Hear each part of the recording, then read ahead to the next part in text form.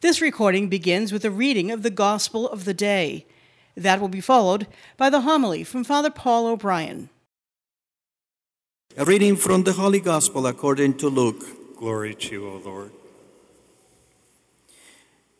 The rulers sneered at Jesus and said, "He saved others, let him save himself, if he is the chosen one, the Christ of God."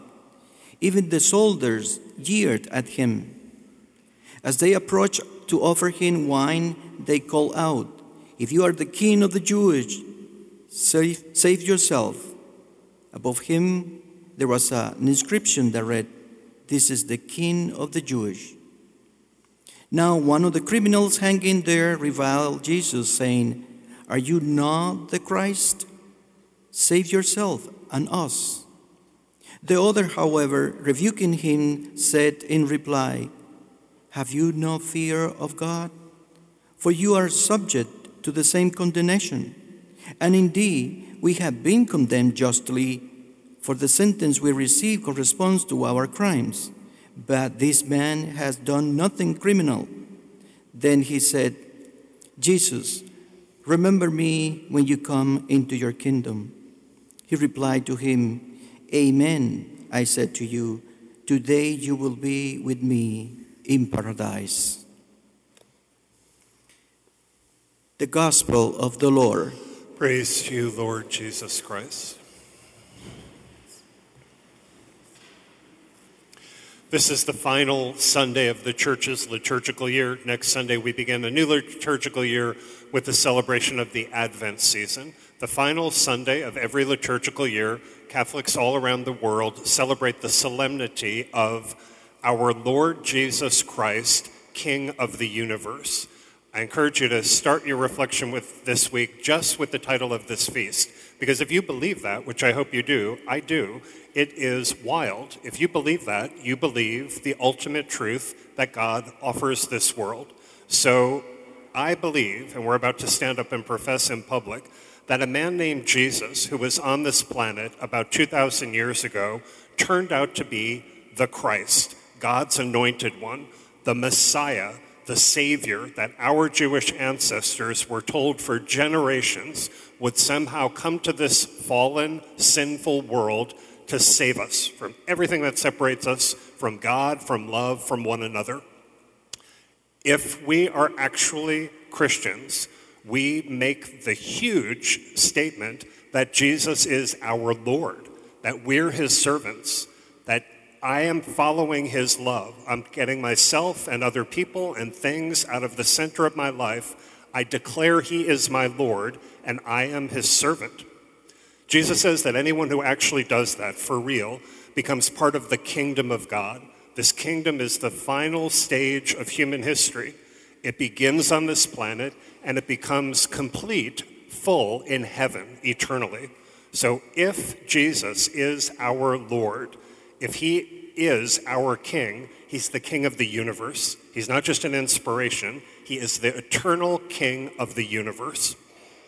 To me, when I spend time with these readings, I think the readings this year on this feast push us to be maximally realistic about who Jesus is. It's very easy to have some kind of personalized version of Jesus, or watered down version of Jesus, or non-biblical version of Jesus, or popular version of Jesus, or whatever version of Jesus. Critically, if he is going to be my Lord, if I am trying to become part of his eternal kingdom, I need to know who is the real Jesus.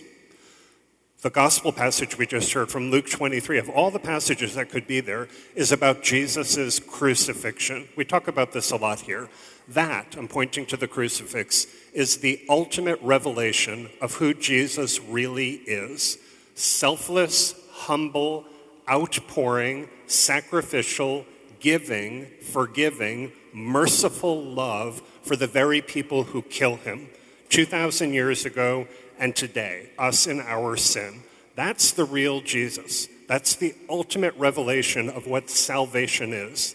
If he is my king, if I am supposed to be serving him, that is the one, that is the love that I'm supposed to be pursuing and I'm supposed to be imitating in this world today, in the choices that I make. This should not be taken for granted.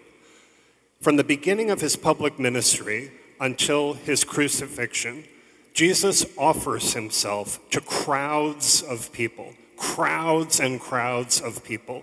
He never forces himself on anyone. In Jesus' public ministry, there's some number of people to whom he offers his real self, that when they encounter the real Jesus, they do choose to follow him. With all of their limitations, all of their sins, they do choose to accept the real Jesus and follow him. Many, many, many people in the scripture, huge crowds of people, encounter the real Jesus, and for a while they may be connected with him, but often because he doesn't meet their expectations of what a Messiah should be, often because he calls them to live love much more deeply than they want to. People choose not to accept Jesus. Fine, they're free. Some people, from the beginning of his public ministry until the end, reject Jesus. They don't just oppose him. They don't just say that's ridiculous. They persecute him. They ultimately kill him.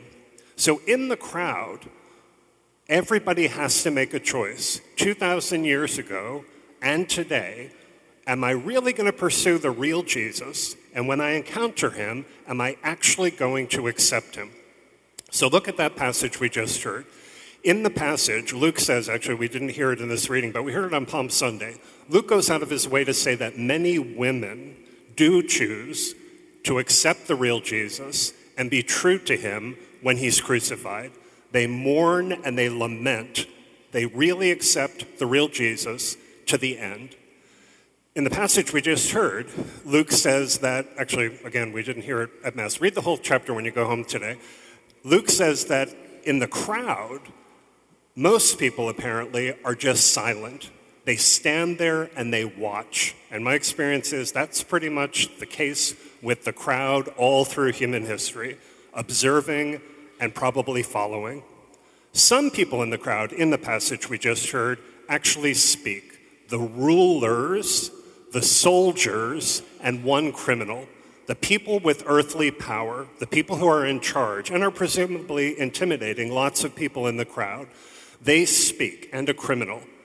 They all taunt Jesus. They jeer, they sneer, they revile him. They're going in the most cruel way at Jesus. And what they say, and read the passage when you go home, effectively is, you are not God's chosen one. You are not the Christ. You are not the King. They say, if you're the Savior, save yourself. The criminal says, save yourself and us. They mock Jesus. They have the real Jesus. They are actually in the presence of salvation being poured out, and they absolutely reject and kill the real Jesus.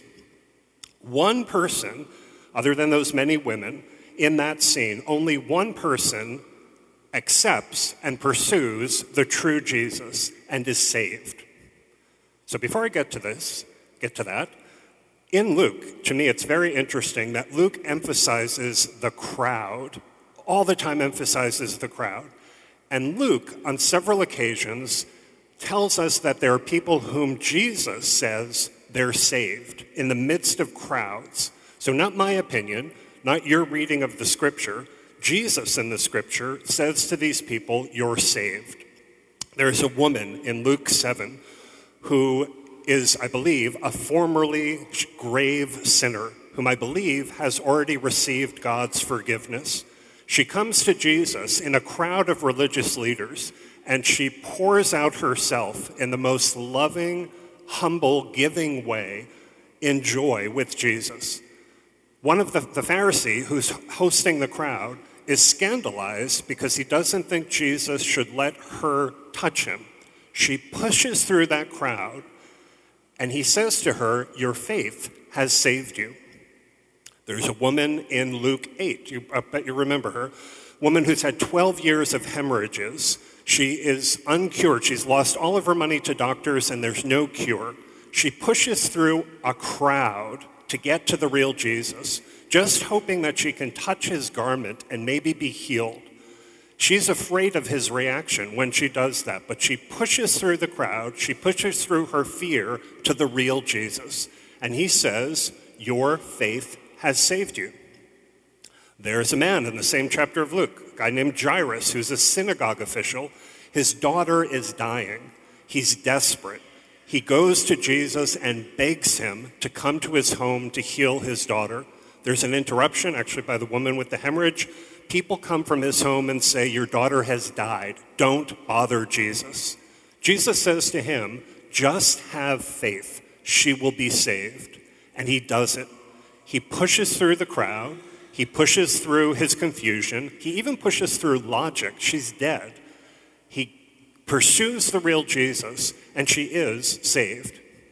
We heard this a few weeks ago, in Luke 17, there's a crowd of 10 lepers, all of whom are miraculously healed by Jesus. 9 of them move to just go off with their lives. One of them pushes through the crowd of thankless, healed lepers. He goes back to Jesus, and he gives his entire self to Jesus in thanksgiving. And Jesus says, "Your faith has saved you."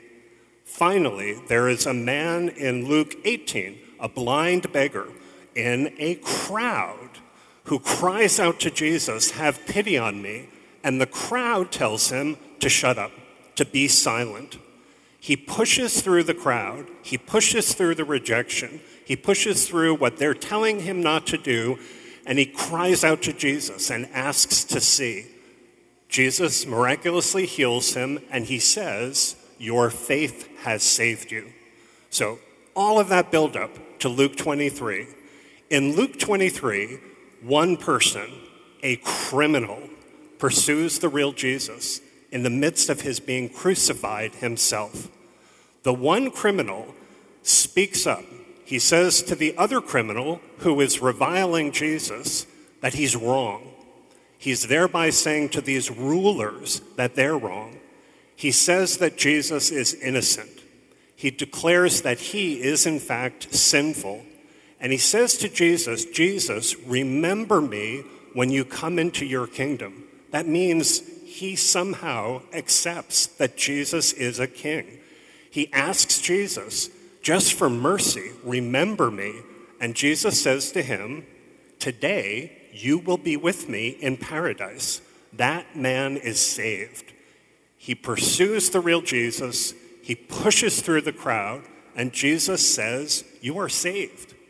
So think about those people.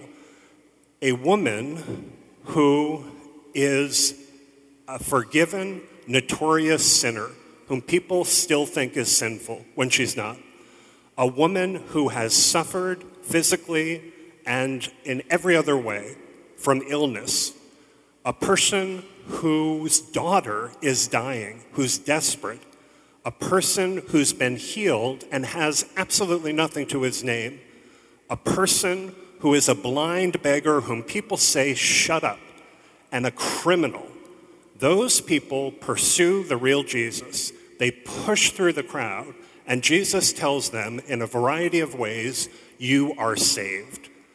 I know a lot of people around here like that, who really fit those descriptions, who are pushing to get to the real Jesus, who are not being intimidated by the rulers and the soldiers, the people in this country who want you to get nowhere near the real Jesus, the criminals who seem to increasingly run this place, who are pushing to get to the real Jesus and live his love. If that is you, rejoice, because he is, in fact, the King of the universe. You have been listening to Father Paul O'Brien, pastor of St. Patrick Parish in Lawrence, Massachusetts. For more information about the parish and to get involved, please go to stpatrickparish.com or follow us on social media. Thank you for listening.